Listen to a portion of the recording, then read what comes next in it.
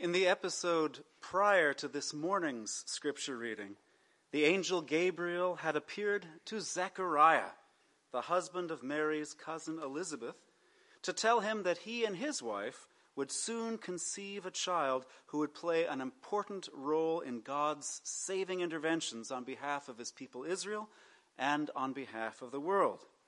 6 months later, Gabriel visits Mary with an even more astonishing announcement. A reading from the Gospel according to Luke, the first chapter, beginning at the 26th verse. In the 6th month, the angel Gabriel was sent from God to a city of Galilee called Nazareth, to a virgin engaged to a man named Joseph of the family line of David. The virgin's name was Mary. And entering where she was, he said, "Greetings, favored one, the Lord is with you." At this word she was troubled and wondered what such a greeting might mean.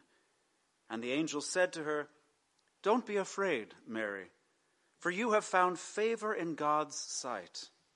Look, you will conceive in your womb and give birth to a son, and you will name him Jesus.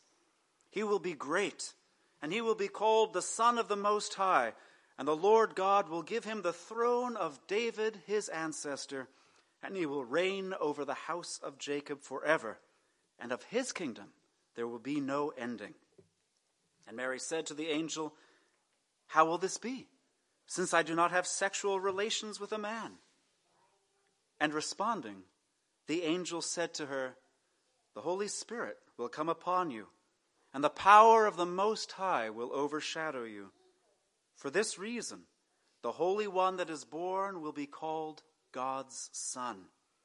And look, Elizabeth, your relative, even she has conceived a son in her old age, and this is the 6th month for her who was labeled barren, because nothing will be impossible where God is concerned."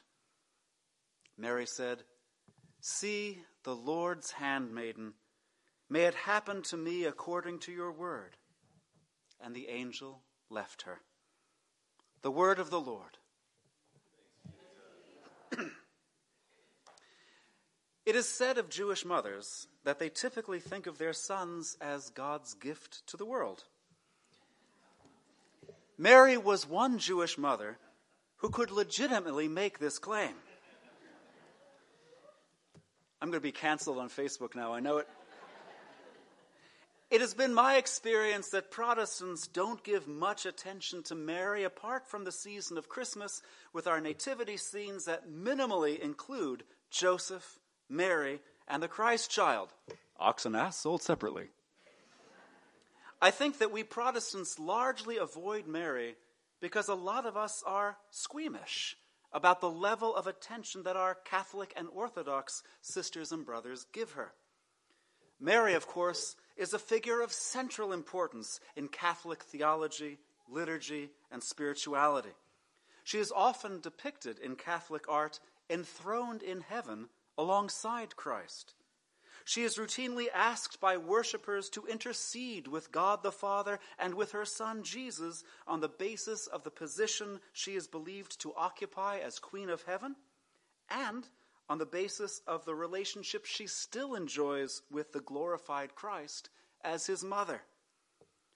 Based on the almost universally shared conviction that Jesus was Son of God in human flesh, our Catholic and Eastern Orthodox brothers and sisters will speak of Mary as the Mother of God, or the Theotokos, the God-bearer or God-birther, which, while we Protestants would have to concede that this is technically true, nevertheless makes us profoundly uncomfortable. In reaction against all of this, we tend to ignore or diminish Mary, probably erring too far in the opposite direction. I have heard Protestants object, "Mary was a sinner like us whom Jesus would have to redeem, an ordinary woman like no other." While I regard the first part of that statement to be true, I think that the second is not. Mary was an extraordinary woman who, in yielding herself in obedience to God's will and in embracing her Son's mission, shows us a great deal about the heart of genuine discipleship. She also had to become an extraordinary mother to love, nurture, and support such an extraordinary son on such an extraordinary mission, one that would cost her most of the natural joys that mothers might expect of their children.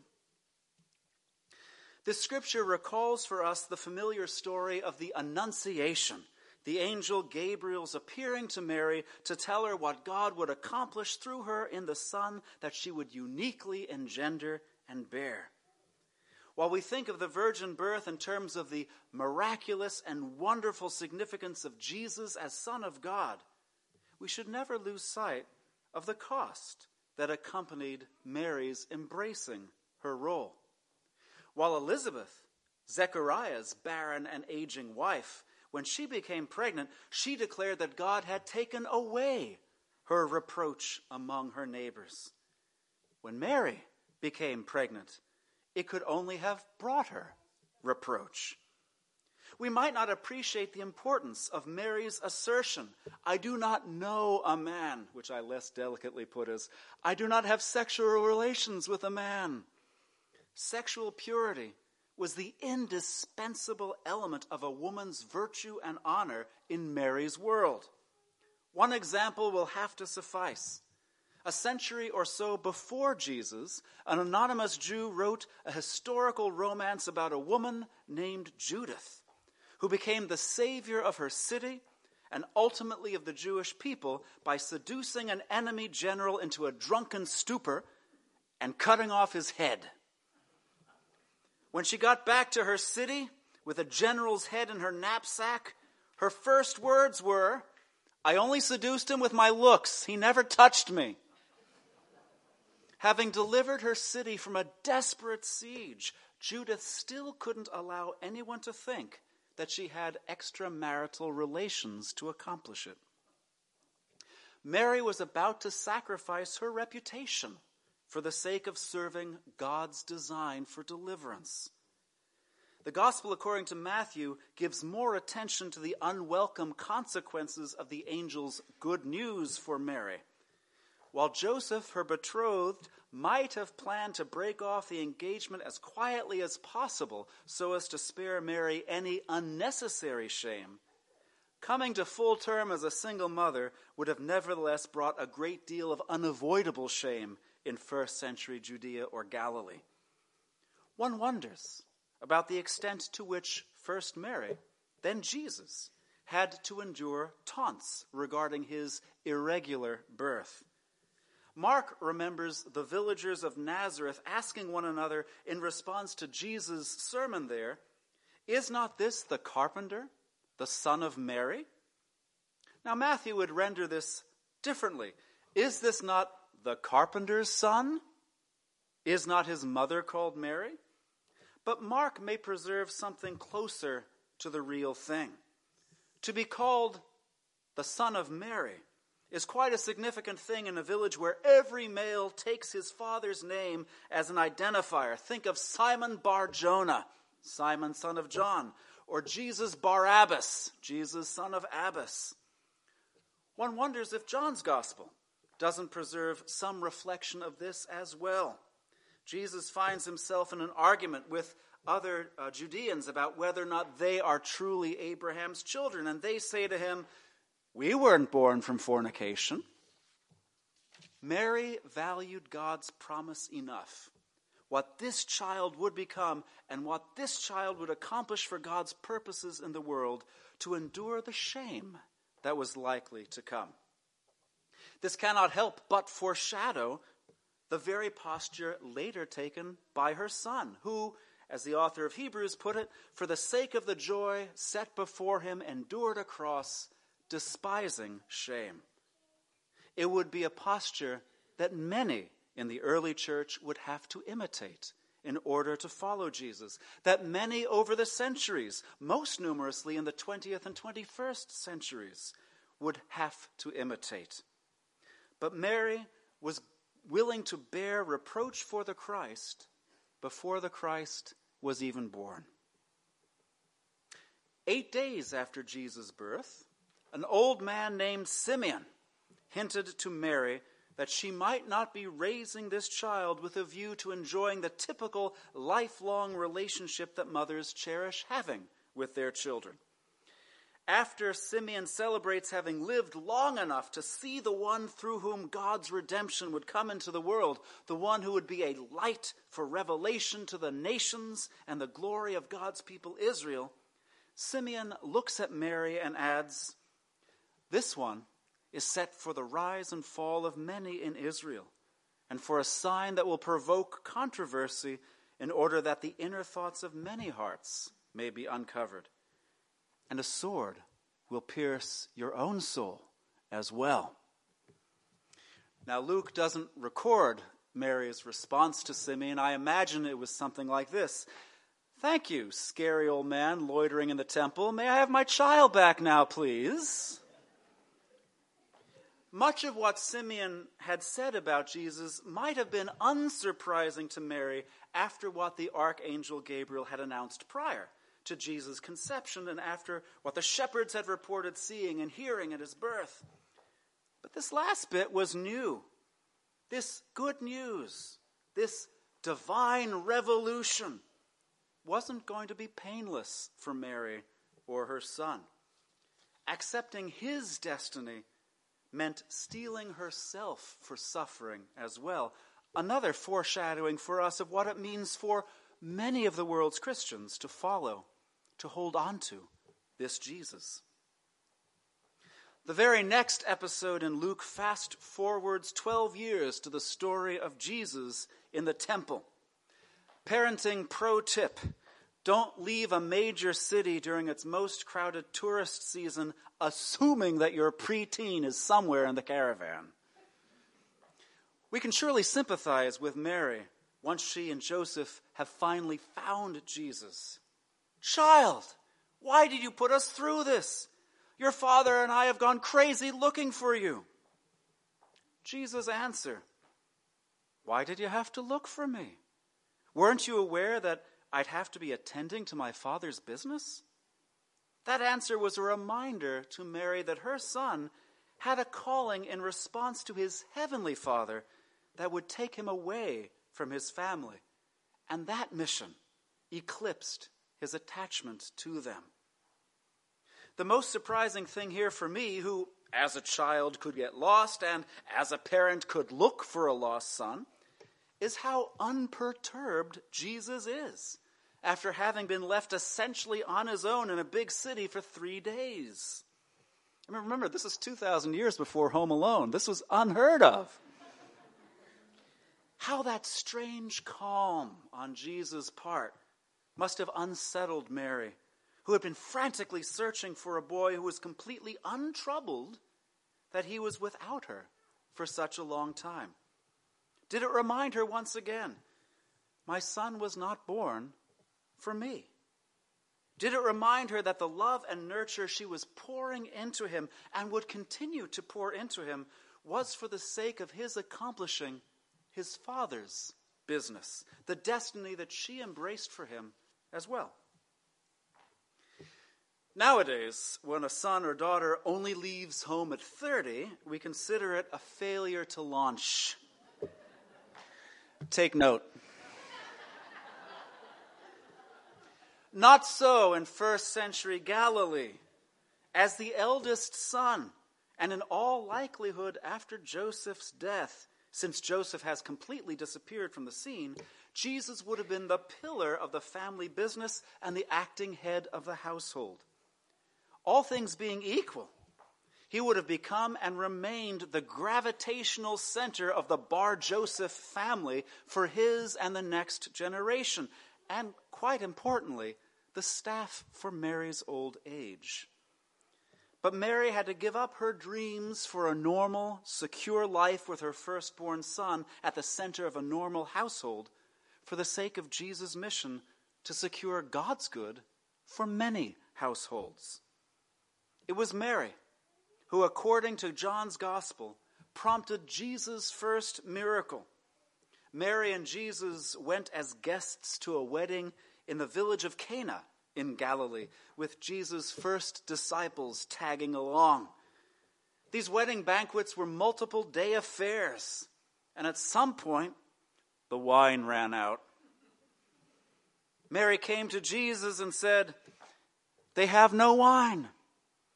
Jesus' reply was essentially, "How is that our problem?" He understood what was implicit in his mother's bringing the problem to his attention, Mary's conviction that her son could do something about it on the spot. He added, "It's not my time yet," as if he understood that she was saying to him, "This is as good a time as any, Jesus, to start doing what you were born to do." Jewish mothers apparently don't hear it when their sons say no. So Mary says to the servant standing nearby, "Do whatever he tells you." This is, of course, the best advice anyone can ever give anyone else in regard to Jesus. Do whatever he tells you. Notice what Mary has done here. She has put her son in a position to act publicly, raising expectations that he would. And she has disposed those around him to cooperate with him in whatever way he says. While it's not our practice, one can hardly read this and blame Catholics for praying to Mary to intercede for them, because she does appear to know how to get her son to intervene, even when he might have been reluctant to do so. At the end of the episode, we read, Jesus performed this, the first of his signs, in Cana of Galilee, and he showed forth his glory, and his disciples believed in him. Within the story of John's gospel, it is Mary who launches Jesus into the active revelation of his glory that would culminate in his crucifixion, the hour of his glorification.